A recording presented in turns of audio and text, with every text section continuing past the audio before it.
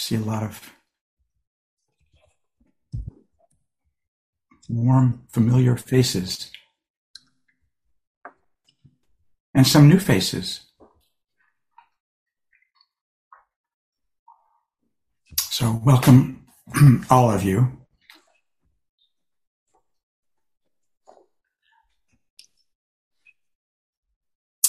So I hope what I talk about now makes sense to you. I just want to say a few things about this. Is something that's been inspiring me lately. I've talked about it a little in small groups.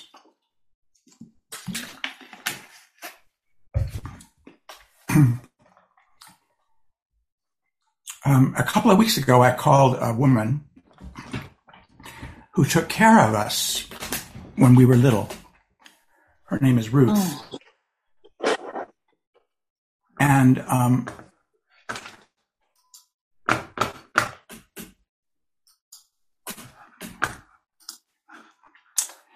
And Ruth has always been extremely religious. She's a minister. She's been a minister, I think, since she's been in her 20s. And so religion is everything for her. And her husband is a minister. She's 92 years old now, and he's 99. And she loves to hear him preach. I wish my wife would like to hear me preach. Anyhow, she says he preaches to her every day, and she loves to take in his preaching. And so knowing she's so religious, I asked her, Ruth, do you pray a lot? And I knew the answer. Oh, yes, David, I pray all the time. And I said, what do you pray? And she said, oh, I just say, I'm here, God. That's it. I'm here, God. And that just moved me so much. What that means. I know that means everything to her. She's got terrible pain, arthritis, but she's a very joyous and loving person, happy, laughing. I'm here, God. So for her, God is her refuge. God is out there, and she wants God to see her, to know her. I'm here, God. Just know me, see me. That's enough. And this knowing and this seeing, this being held in God's omniscience, it heals everything in her. So she's okay. And what moves me particularly, I love all of that, but what particularly moves me is, what does that mean for us Buddhists? We don't believe in a God out there, but we do believe in a Buddha in here. We believe in something in us that knows us, that sees us, that holds us. Buddha is our refuge. I take refuge in this. Well, I use the word awareness. That's just something that it could be mindfulness or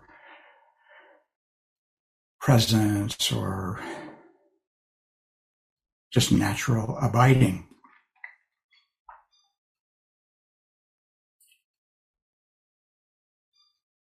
And this awareness, it's so close. It's so near to us. It's so immediate, direct, simple. I mean, are you aware right now? You're aware. You were awake when you woke up this morning. And unless you get lost in dreams and thoughts and imaginings, you'll be aware, simply aware, not a big deal or a huge deal, all day long until you go to sleep again at night.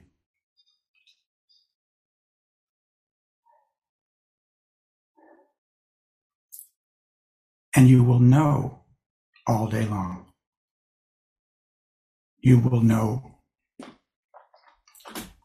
well, the Buddha named 8 consciousnesses. You will know what you see. You'll know what you hear. You'll know what you taste when you're eating. You know bodily sensations, what you touch.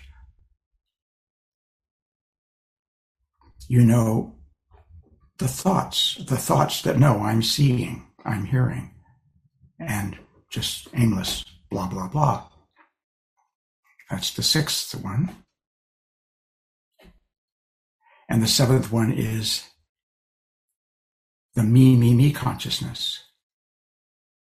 The afflictions. You know the afflictions. You know when you're feeling low self-esteem, the pain of that.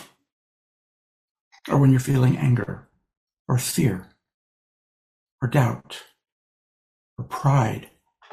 I'm so great. When you're feeling all of these self-referential things. And so the healing part of this is when we know that piece, the 7th consciousness, we can just hold it in the purity and open, accommodating awareness. Like a sight, like a sound, like a sensation, like thinking. The only thing that we need to do is recognize the awareness. Recognize that not only is there the fear, but there's the awareness. There's the knowing, the clarity that's holding the fear without bias, without prejudice. It doesn't, for awareness, it's okay. Fear is okay. Sights are okay. It's nonpartisan. It's equally accommodating, equally accepting. And if this is our refuge, we're safe here. As Julian of Norwich said, all is well, and all shall be well. And all manner of things shall be well. Sights, sounds, tastes, touch, thinking, afflictions. And just by the way, the 8th consciousness is called the storehouse consciousness. It's the alaya vijnana that holds all of our karma and like seeds that are waiting to sprout when the conditions provoke them. But that kind of determines our attitude. So it holds that too. It holds drowsiness. No problem with drowsiness, as long as we're not lost in drowsiness.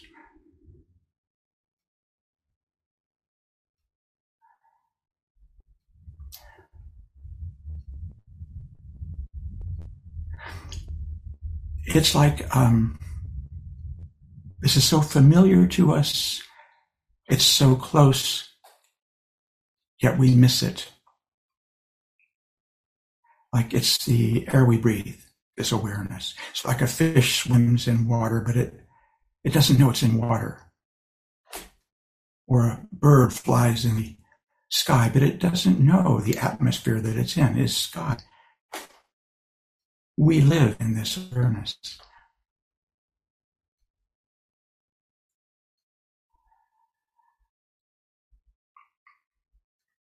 All we need to do is recognize it. This safe place. This place of love. This is love. That Julian of North, by the way, she was a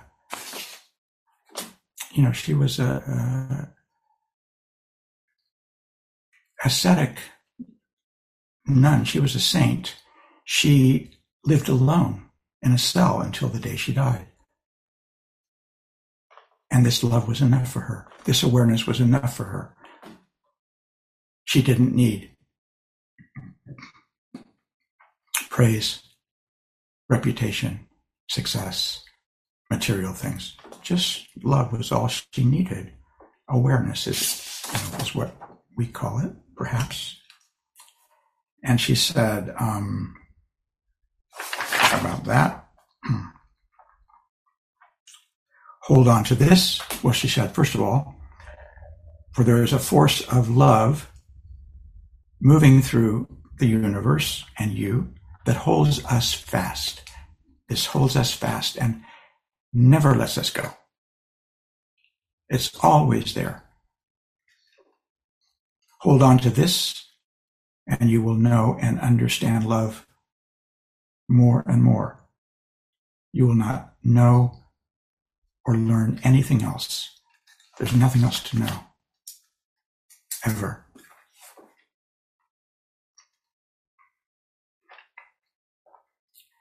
So I hope that makes sense to you. It's what we can live with, what we can be, all through our lives and take refuge in all through our lives.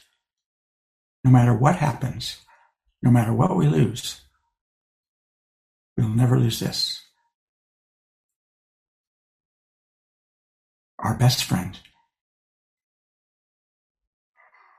So let's just try this for a few minutes in meditation.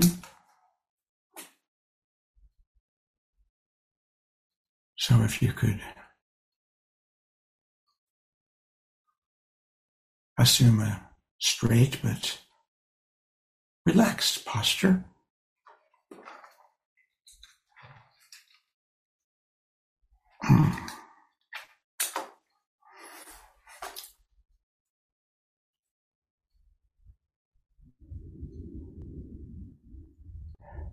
Maybe take a couple of deep breaths.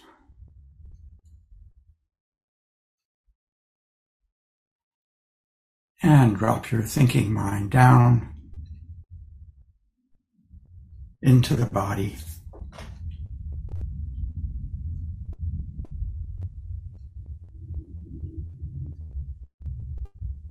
Maybe down to the feet, the farthest place from the thinking mind.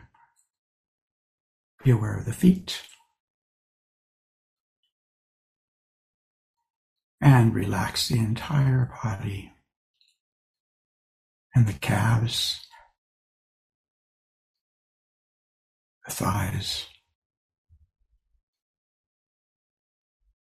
your seat on your chair or on your cushion. And be aware of the small of your back and the lower back. And maybe let your back, the energy let you rise a little bit.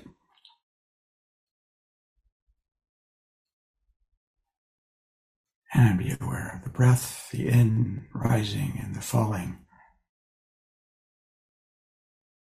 of the belly or the diaphragm.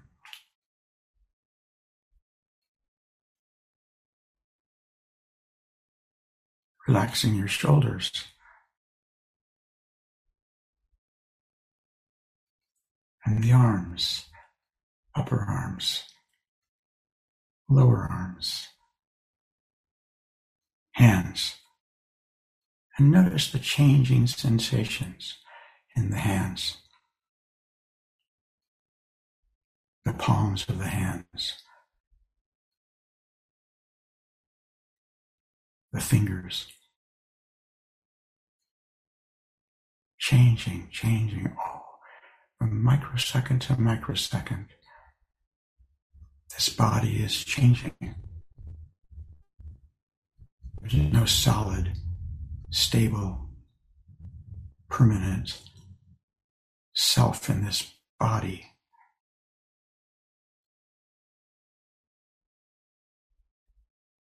And relax and be aware of the neck and the throat.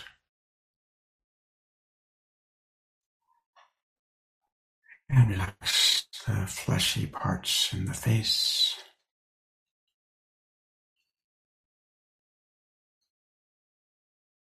And relax the brain.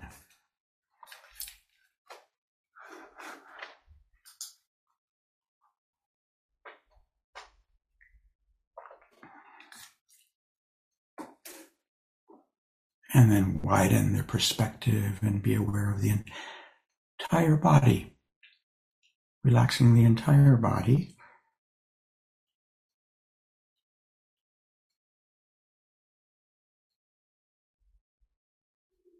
Aware of the entire body.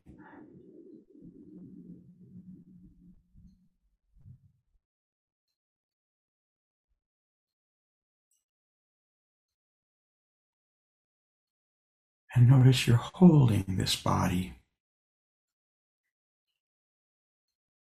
in awareness.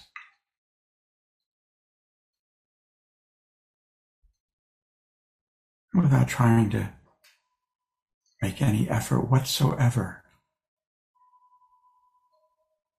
Just be.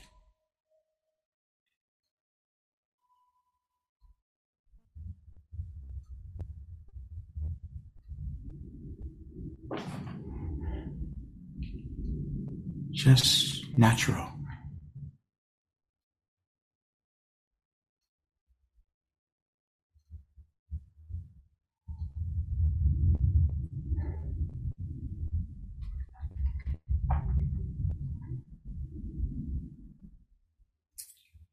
Just be yourself. There's nothing you need to do.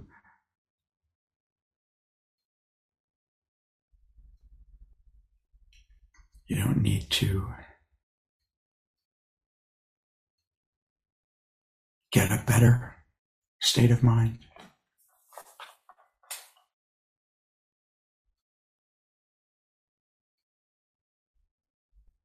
You don't need to get rid of what you may have considered not a good state of mind. Just let it be. You're safe here.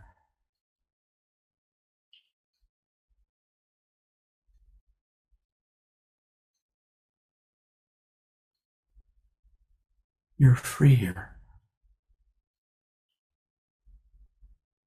If we don't fight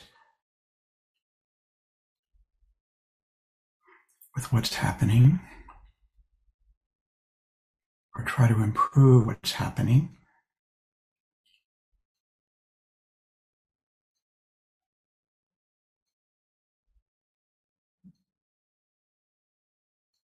we're safe, we're content, we're finally home.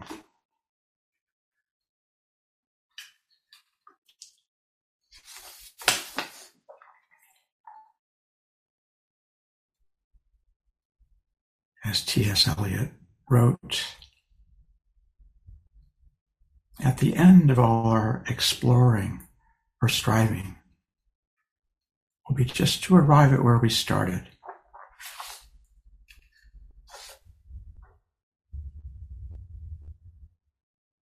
And to know it again for the first time.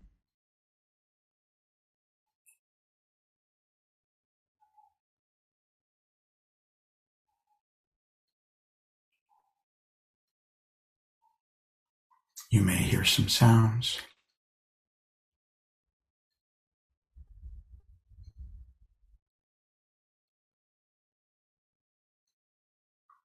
You may feel sensations of the body.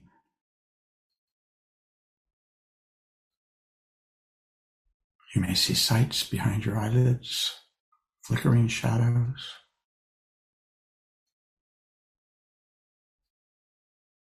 There may be thoughts.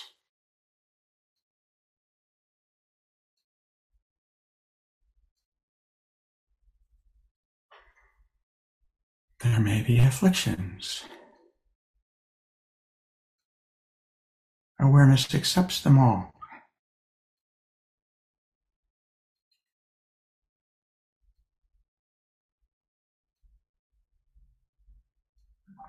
In a way, awareness loves them all, embraces them all, welcomes them all.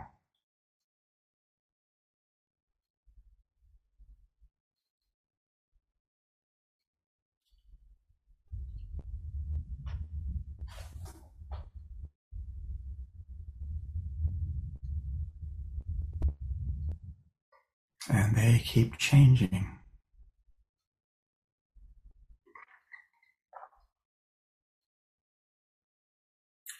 The fear, like a wave, arises from the ocean of being.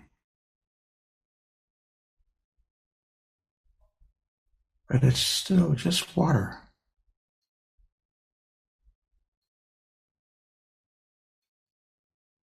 So we're comfortable.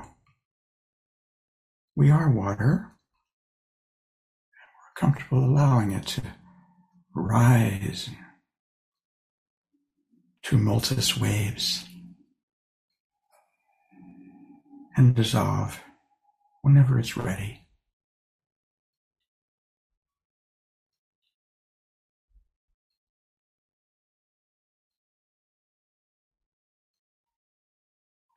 The waves keep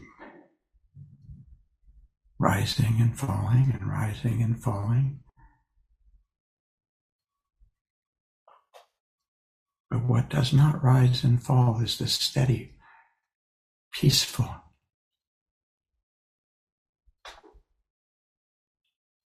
warm embrace of this knowing mind.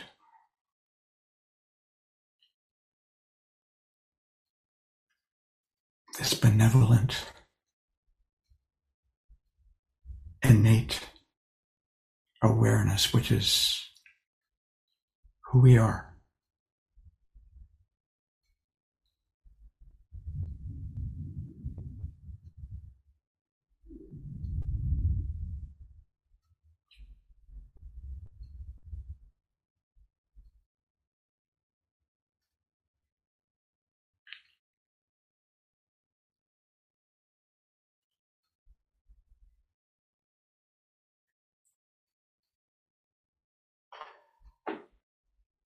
All is well,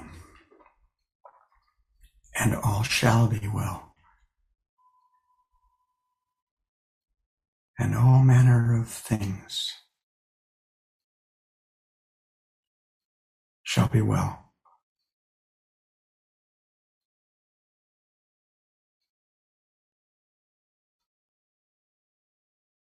Okay. Thank you.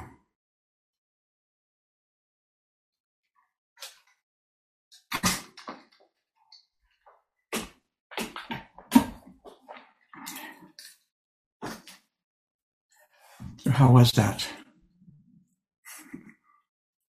Is it okay?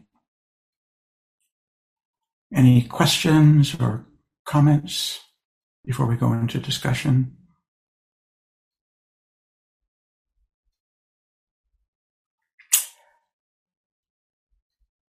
Okay, well, we have, let's say 20, how about 22 minutes or something? Yeah, so Joe has put the questions that were in the chat to discuss. But, when you get into your group, you might just check with each other. What's how are you and what's inspiring you these days? Might be kind of nice just to kind of get to know each other. And the first question is, what do you want? What is your deepest desire? What do you really want? Do you want to be a big success at our age? Do you want beauty, wealth, a new car? Do you want everybody to think you're great?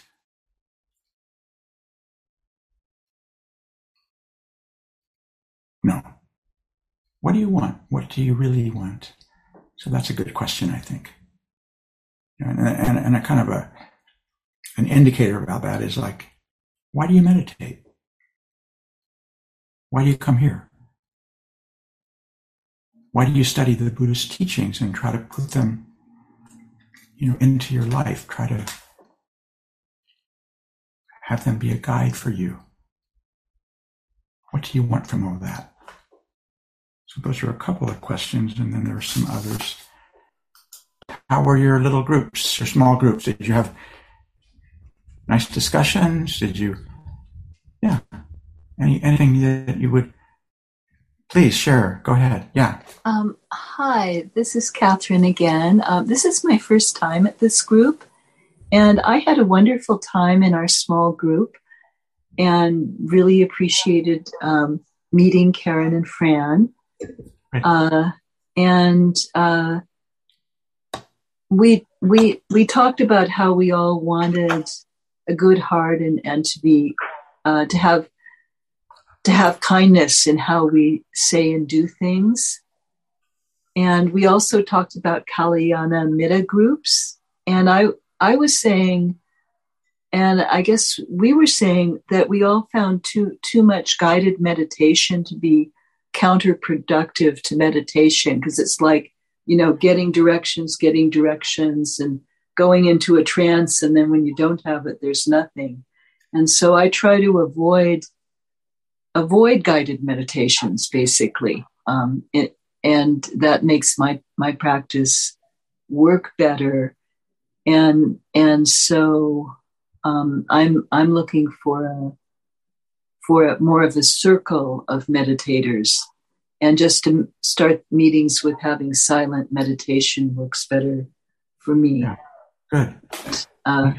Thank you for listening. Yeah. Anyone else?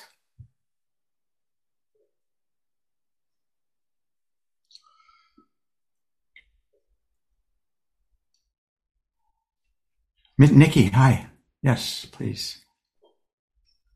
Well, we stumbled into a profound spot in our little group this morning. And one of the persons started out by saying, well, I'm just not sure that I can bring very much to this group this morning, and then proceeded to walk us into this place of tender depth and made it possible for us to stay in that vulnerable place and examine loss a bit. And it was a surprise, a beautiful surprise. And I thank them, all three of them. Wonderful, beautiful. Thank you. Someone else? How was it for you in your small group?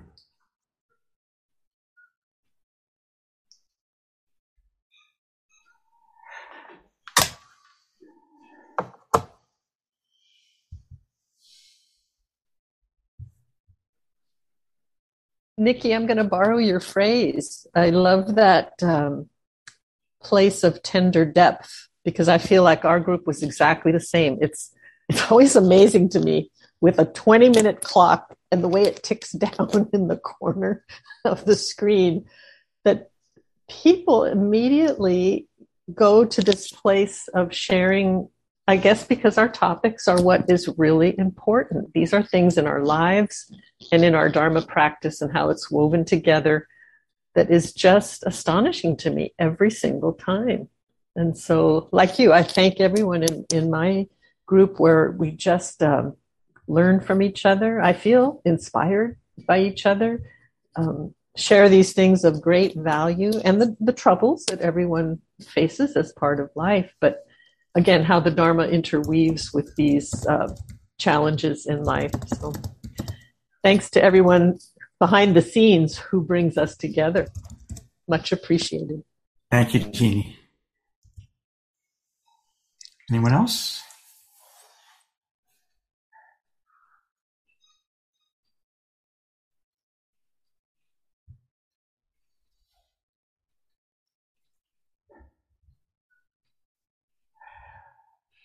Okay, well, thank you.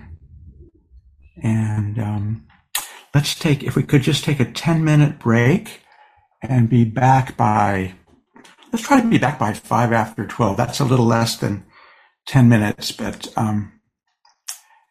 Robert is going to be coming next, and he's Mr. Love. So he's got some wonderful things to say about love, I'm sure. And then Fiona too.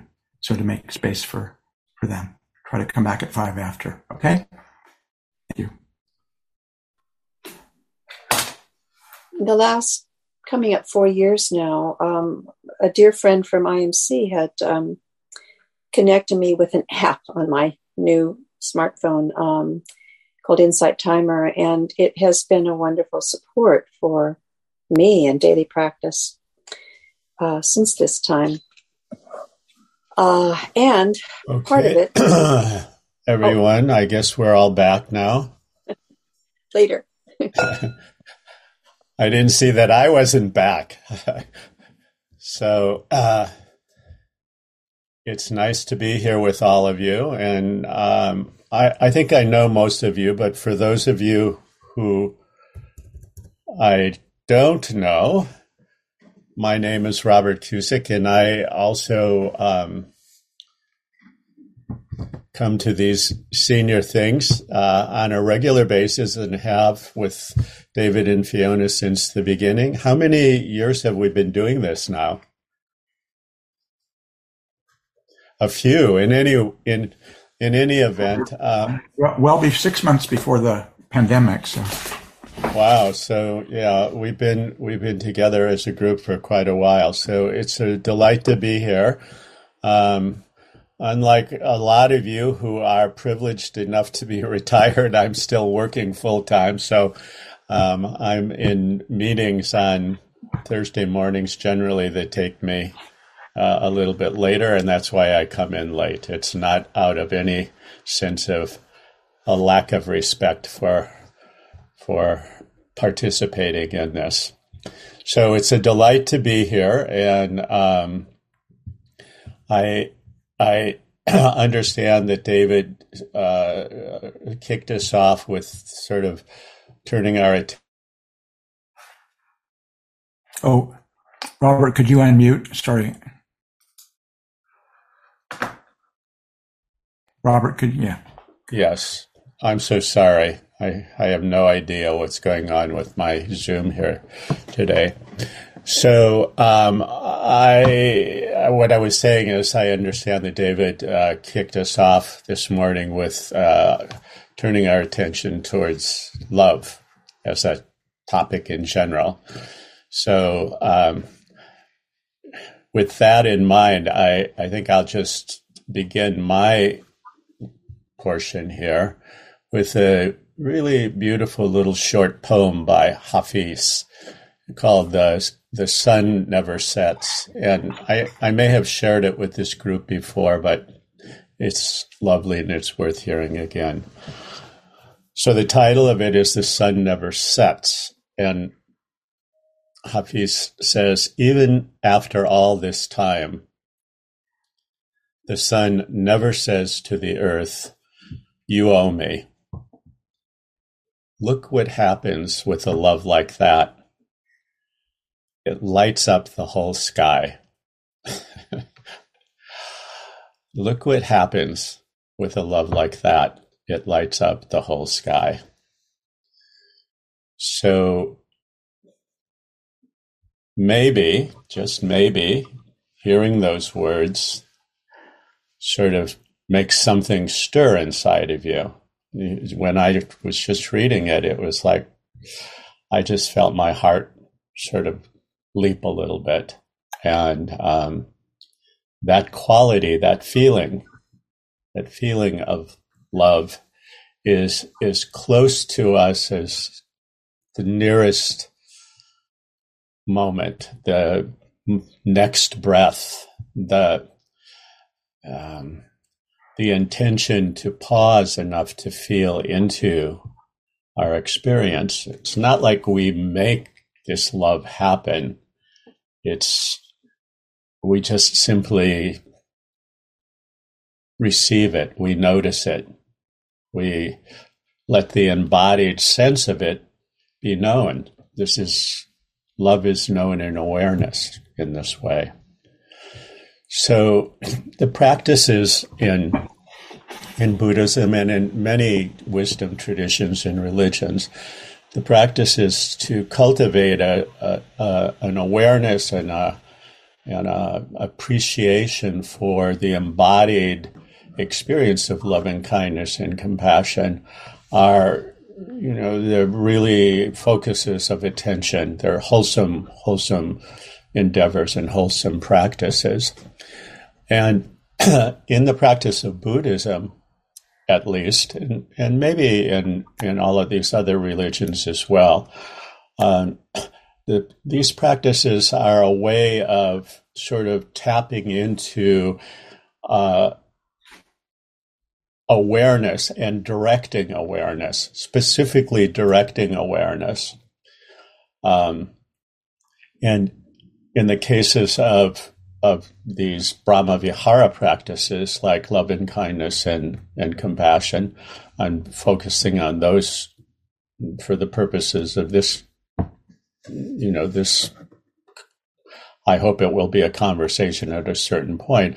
But these are practices that have an intent that's very sort of uplifting and buoyant, and there's a feeling of like a boundlessness or an unconditionality about these qualities. And one of the ways that you can sort of tap into that feeling is that when you start to just feel into the actual embodied experience, like that movement of love that jumped in me when I read the words, "Look what happens with a love like that, it lights up the whole sky." In that moment, I am free of self-referential narratives and stories that have me at the center of this experience. It's just the experience, the actual experience of compassion or the actual experience of love. So this is one of the giveaways of it. The story of self isn't front and center. There may still be self in there, but it's not front and center. And these are qualities that are free from ill will, and they're free from aversion towards others or towards ourselves. They're free from judging and comparing and wanting things to be the way we want them to be. And if they're not the way we want them to be, then we're unhappy. And sometimes we do things that are not as skillful as they could be. So these are uplifted, buoyant, sort of unconditional qualities. They have these qualities to them, and they're free from self-referential boundaries or stories or narratives, and they're also free from ill will and aversion towards others, and that goes for the ill will and aversion that we direct towards ourselves. So these practices they connect us to really beautiful, sublime states that are grounded in our own ability to relate to ourselves and to relate to others in considerate, healthy, kind, intended ways, with care, with consideration, with respect for one another and for ourselves. It's really important that we see that, we can offer the same kindness and goodness, good wishes for ourselves as we can for other people. So for a lot of people, it's easier to give these qualities out than it is to receive these qualities for ourselves. And we can do this not only when we're meditating, not only when we're sitting in formal meditation or we're on a retreat or we're at a meditation sit, but right in the midst of our lives, in the ebb and flow of the messiness and of all the circumstances that make up our daily life experience. So loving kindness and compassion are qualities that sort of are built into are programmed into our DNA. They're innate.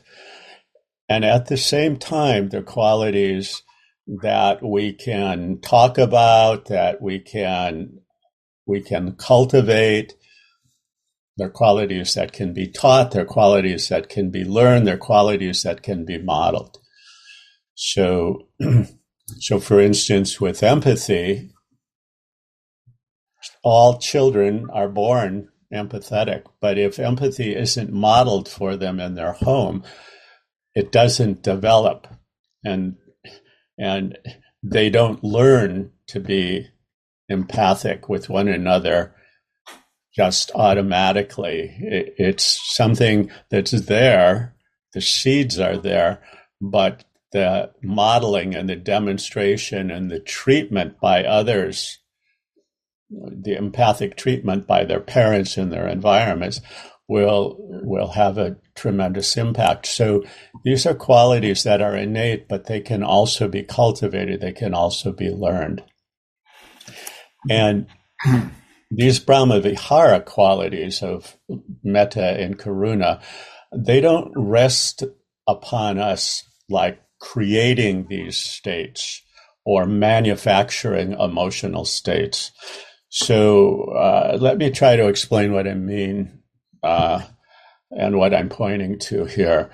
These practices aren't about imposing an ideal of wishing everyone to be free from suffering or liking and loving everyone all the time. They are about that, but that's not the essence of it. There are also very, very specific practices for us to learn how to meet the moment of our experience, the actual moment-to-moment experience that we're having, how to meet that, or how to meet our attitude towards whatever is happening in the moment, including the actual way we feel about it, the actual felt sense that we have in our body, the sensations that we have in our body, without aversion, without ill will. So I want to emphasize that again, because this is something that's obvious, but isn't always clear. And it wasn't clear to me in the early years of my practice. I didn't maybe I would have figured it out if I had thought about it, but I never thought about it, and so I didn't figure it out. But these practices are, as I said earlier, ways that we can meet the moment of our experience without ill will. They're free of ill will. This is one of the ways that you can know when you're really in the zone of metta or compassion. So ill will shows up in, negative mind states, but negative mind states are as natural and as normal as positive mind states.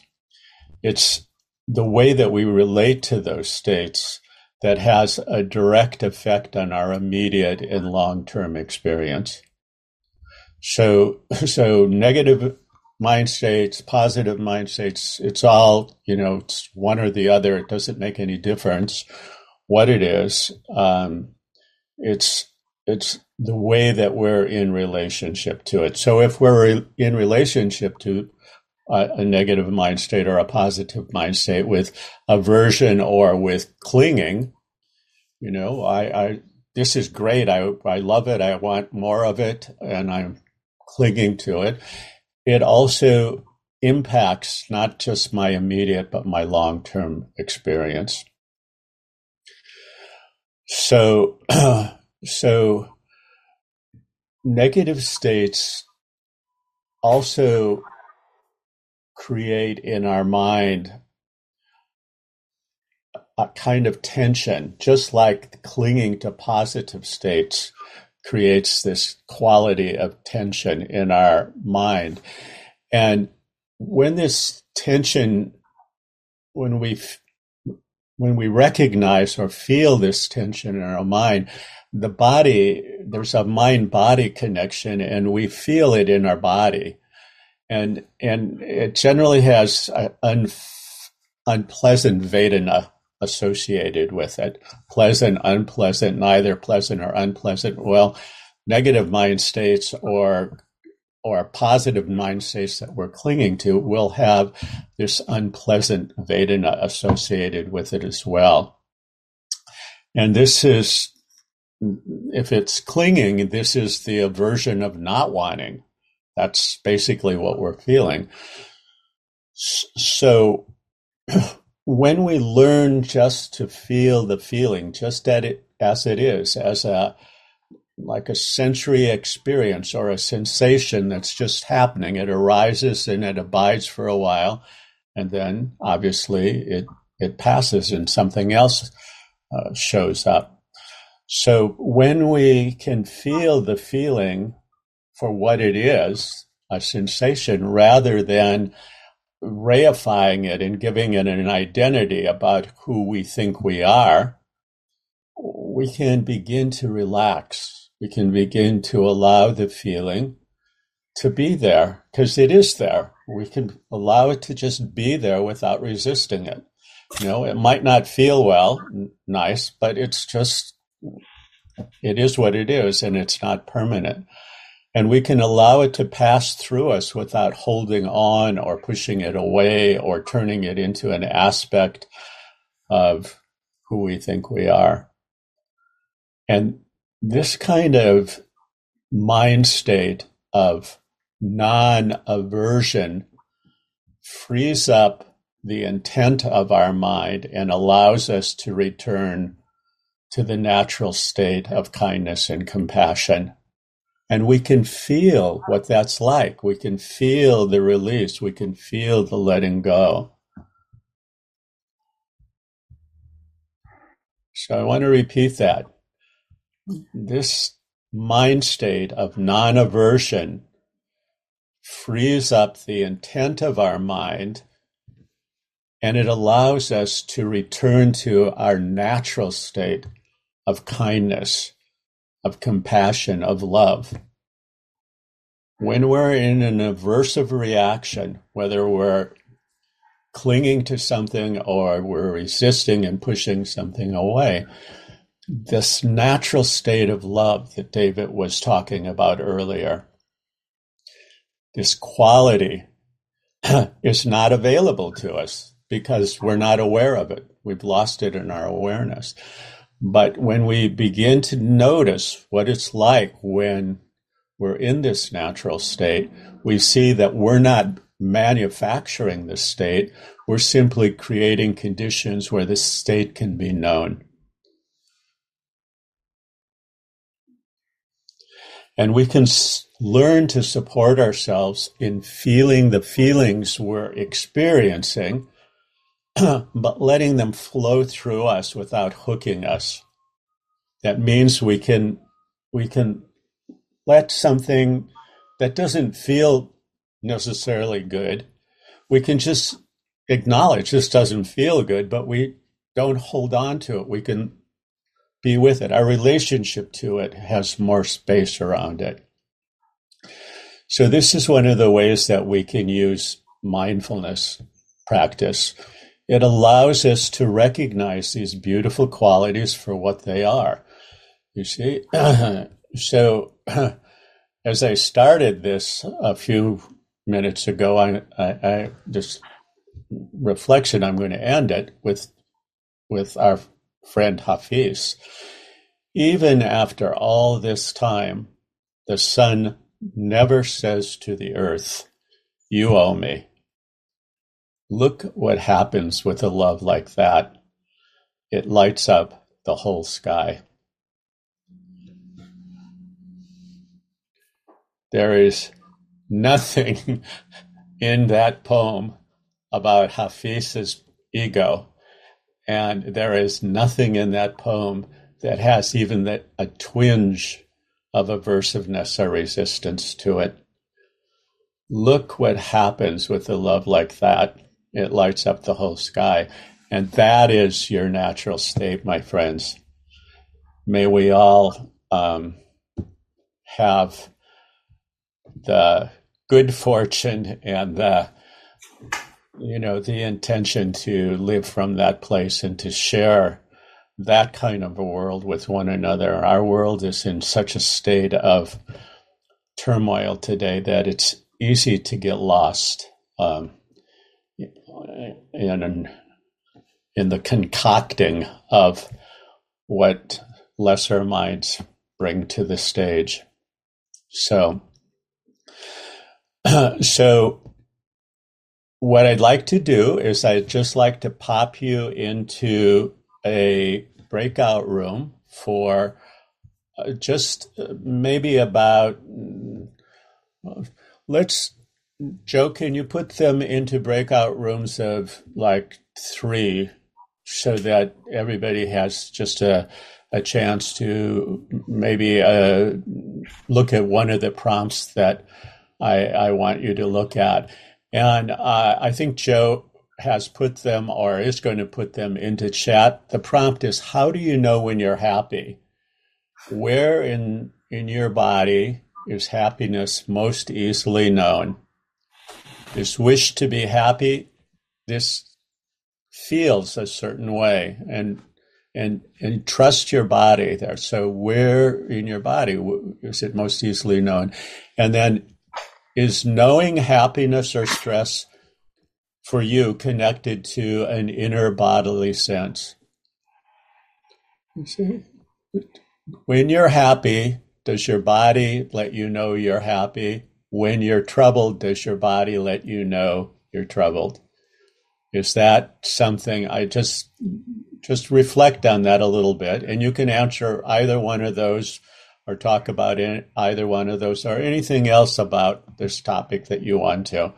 And let's, Joe, bring them back by about, let's see, at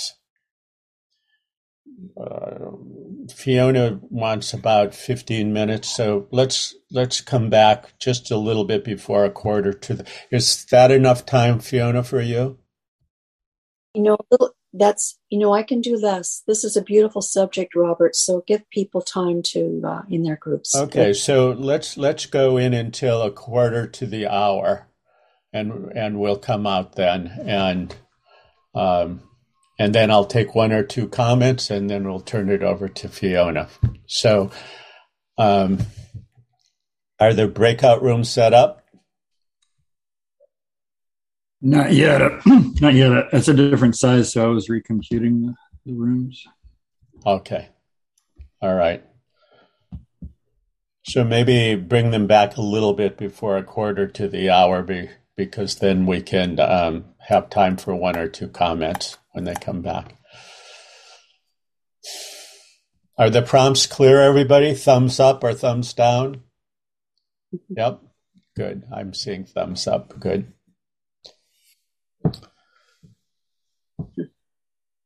Welcome back. Hello. Welcome back.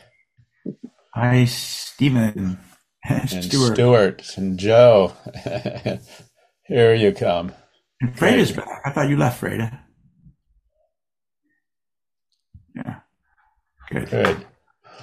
Okay, I think everybody is pretty much back, and when you do come back, if you can turn your cameras on so that we know so that I know that you're here. So we just really have just about 2 minutes or so, and I'd like to be able to give Fiona time to, she's going to share a few thoughts and words with you, but I'd like to hear from anybody who wants to share about one of those prompts or anything else that might have come up for you in the little talk that I just gave. And I know that there's people burning with the desire to say something, so please don't be shy. We're with friends here.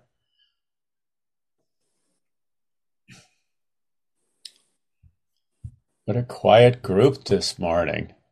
Oh, I'm always burning to talk, so I'm going to just jump Jeannie. in. Yes. We just have, it's funny because that amount of time to discuss the topic, I mean, it's just makes us chuckle, but we did it. And there is so much wisdom in the group. I think it's just it's very nourishing. I mean, the whole gathering is nourishing, but when we sit and look at a question together, I'm just astonished at how much I learn. So that's my brief summary, but much gratitude. That's your brief summary. Well, your brief summary is certainly worth sharing. I appreciate that. Yeah, in these moments, sometimes we think we need a long time to reflect on something, and that's luxurious and wonderful. And sometimes in just a short few minutes, we can tap into things in a completely authentic and sometimes even profound way. So even a short period of time. I'm sorry that the breakout room was as brief as it was, but we're limited by time. So thank you for your comment, and I wish you all the very best. And I am happy now to pass the baton to my beloved friend and dear colleague, Fiona. So let's just take a minute. So we've zoomed back in and out of groups to just be quiet for a few minutes. Just settle in the body right here.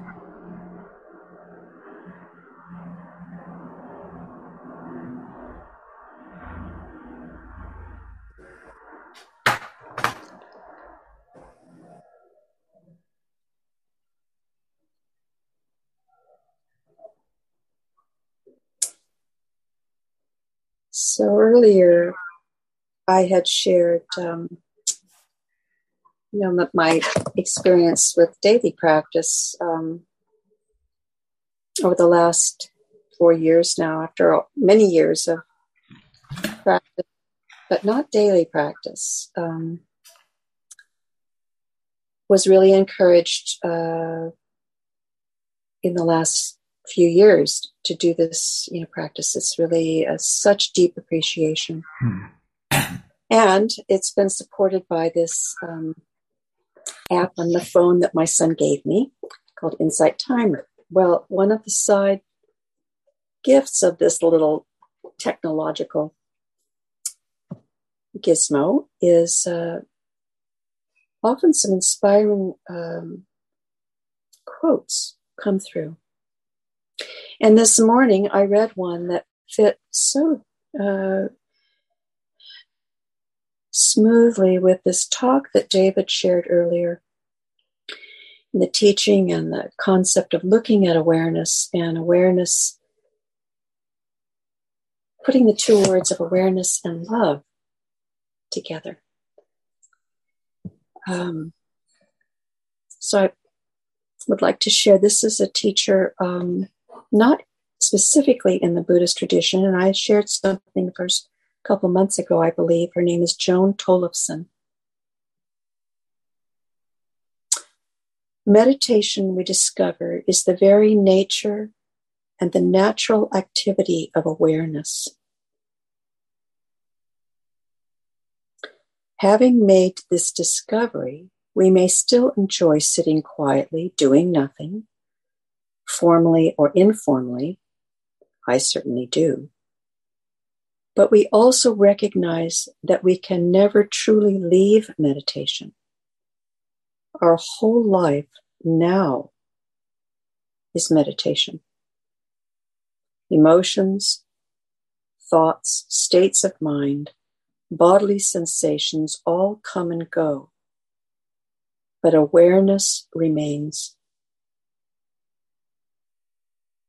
as the immovable space, the light in which it all arises and passes away. This light is really all there is.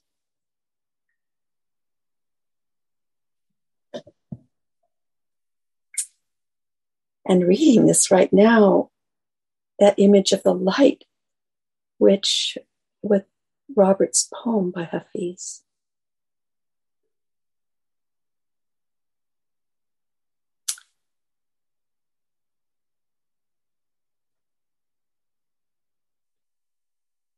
I wanted to share a little story that this just happened a week ago.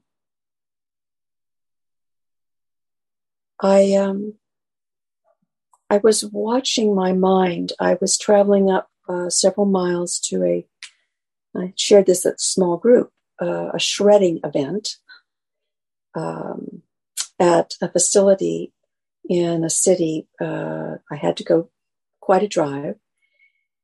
And I had never been to this spot before. And I looked on the map and the facility was at Juvenile Hall in San Mateo County. Well, I had never been there. I thought, well, I can do this. And I drove up to this, very imposing building. And there was this contraction, There was a contraction about, can I find the place? Then, this place. A sense of intimidation and alienation from this very imposing building. And then the long line, the wait through to shred and feeling a sense of relief. Oh, I get to shred this and it's taken care of. But also what I was shredding was my all the documents from my parents' trust and all that I took care of a decade ago. Somehow letting that go. So there was this connection with family and also this sense of slight contraction over where I was, where this place was. And as I was waiting in this long line across the parking lot, I saw these signs like you see at parks, that describe, what you're looking at or whatever. And I thought, well, this is interesting in this parking lot to Juvenile Hall. And as I was driving out, I thought, I'll take a minute. I just want to walk over and see.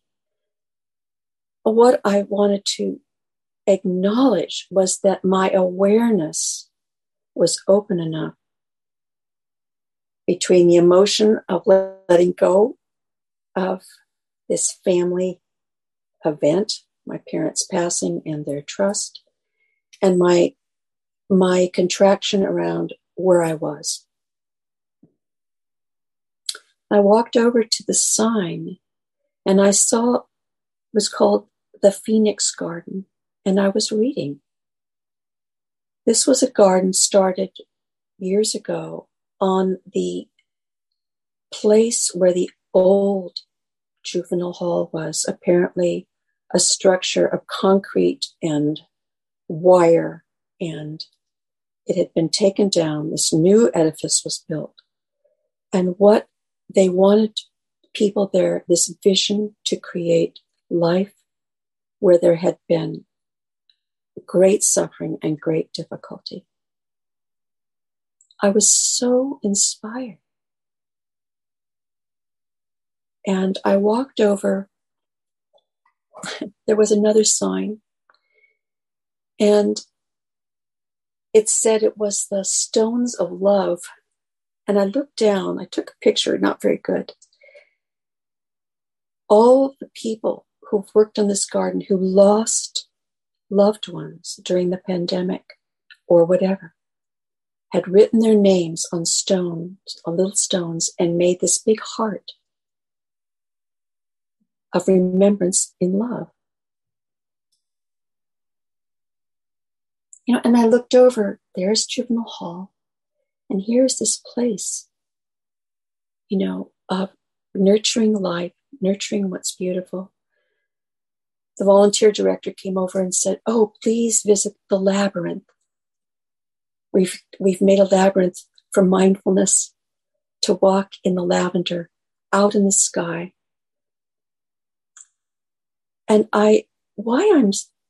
this struck me is that I was so thankful that my awareness was big enough to see something and open up and see it. It held everything, the shredding, Juvenile Hall, and this beautiful intention to nurture life and healing and love. And David was saying earlier, you know, awareness holds everything. It's whether we're open or whether I'm open and can relax and open up to what is here, not just where I'm holding on or pushing away. And I think in this time of life, you know, there's things that are beautiful in our experience, things that are challenging. Just to be able to open up and hold it all. And not have to say, oh, this is my joy, or this is my pain. This is just joy. This is pain.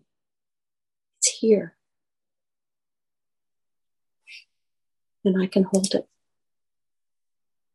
And I really deeply want to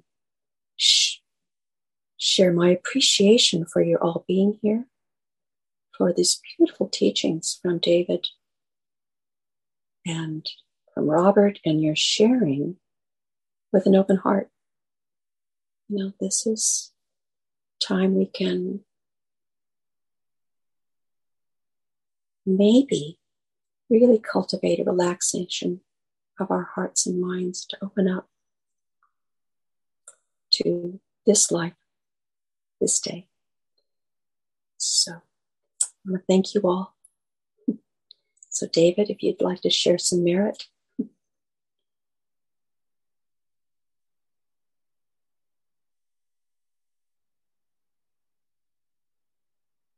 Mute. So by the power of this compassionate practice,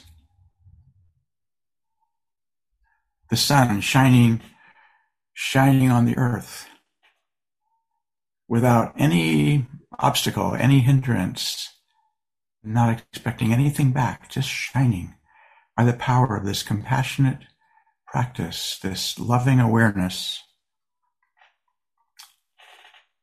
May all suffering be transformed into peace. Your suffering, all suffering. May the hearts of all beings be open, and their wisdom radiate from within. Compassion, the radiation of awareness. Thank you all. It's been just wonderful to see you all and be with you all, and we really appreciate your presence. Everyone, would you like to unmute and wave goodbye, say goodbye? Yep. Thank you. Thank you. Everyone, so nice to see you and be with you. You all. See you next month. Thank you. Take good care. Bye. Thank you. Goodbye now. Be nice to everyone. Bye. Share your beautiful hearts. Be nice, okay? Yeah. Be nice, Jenny. When Thank all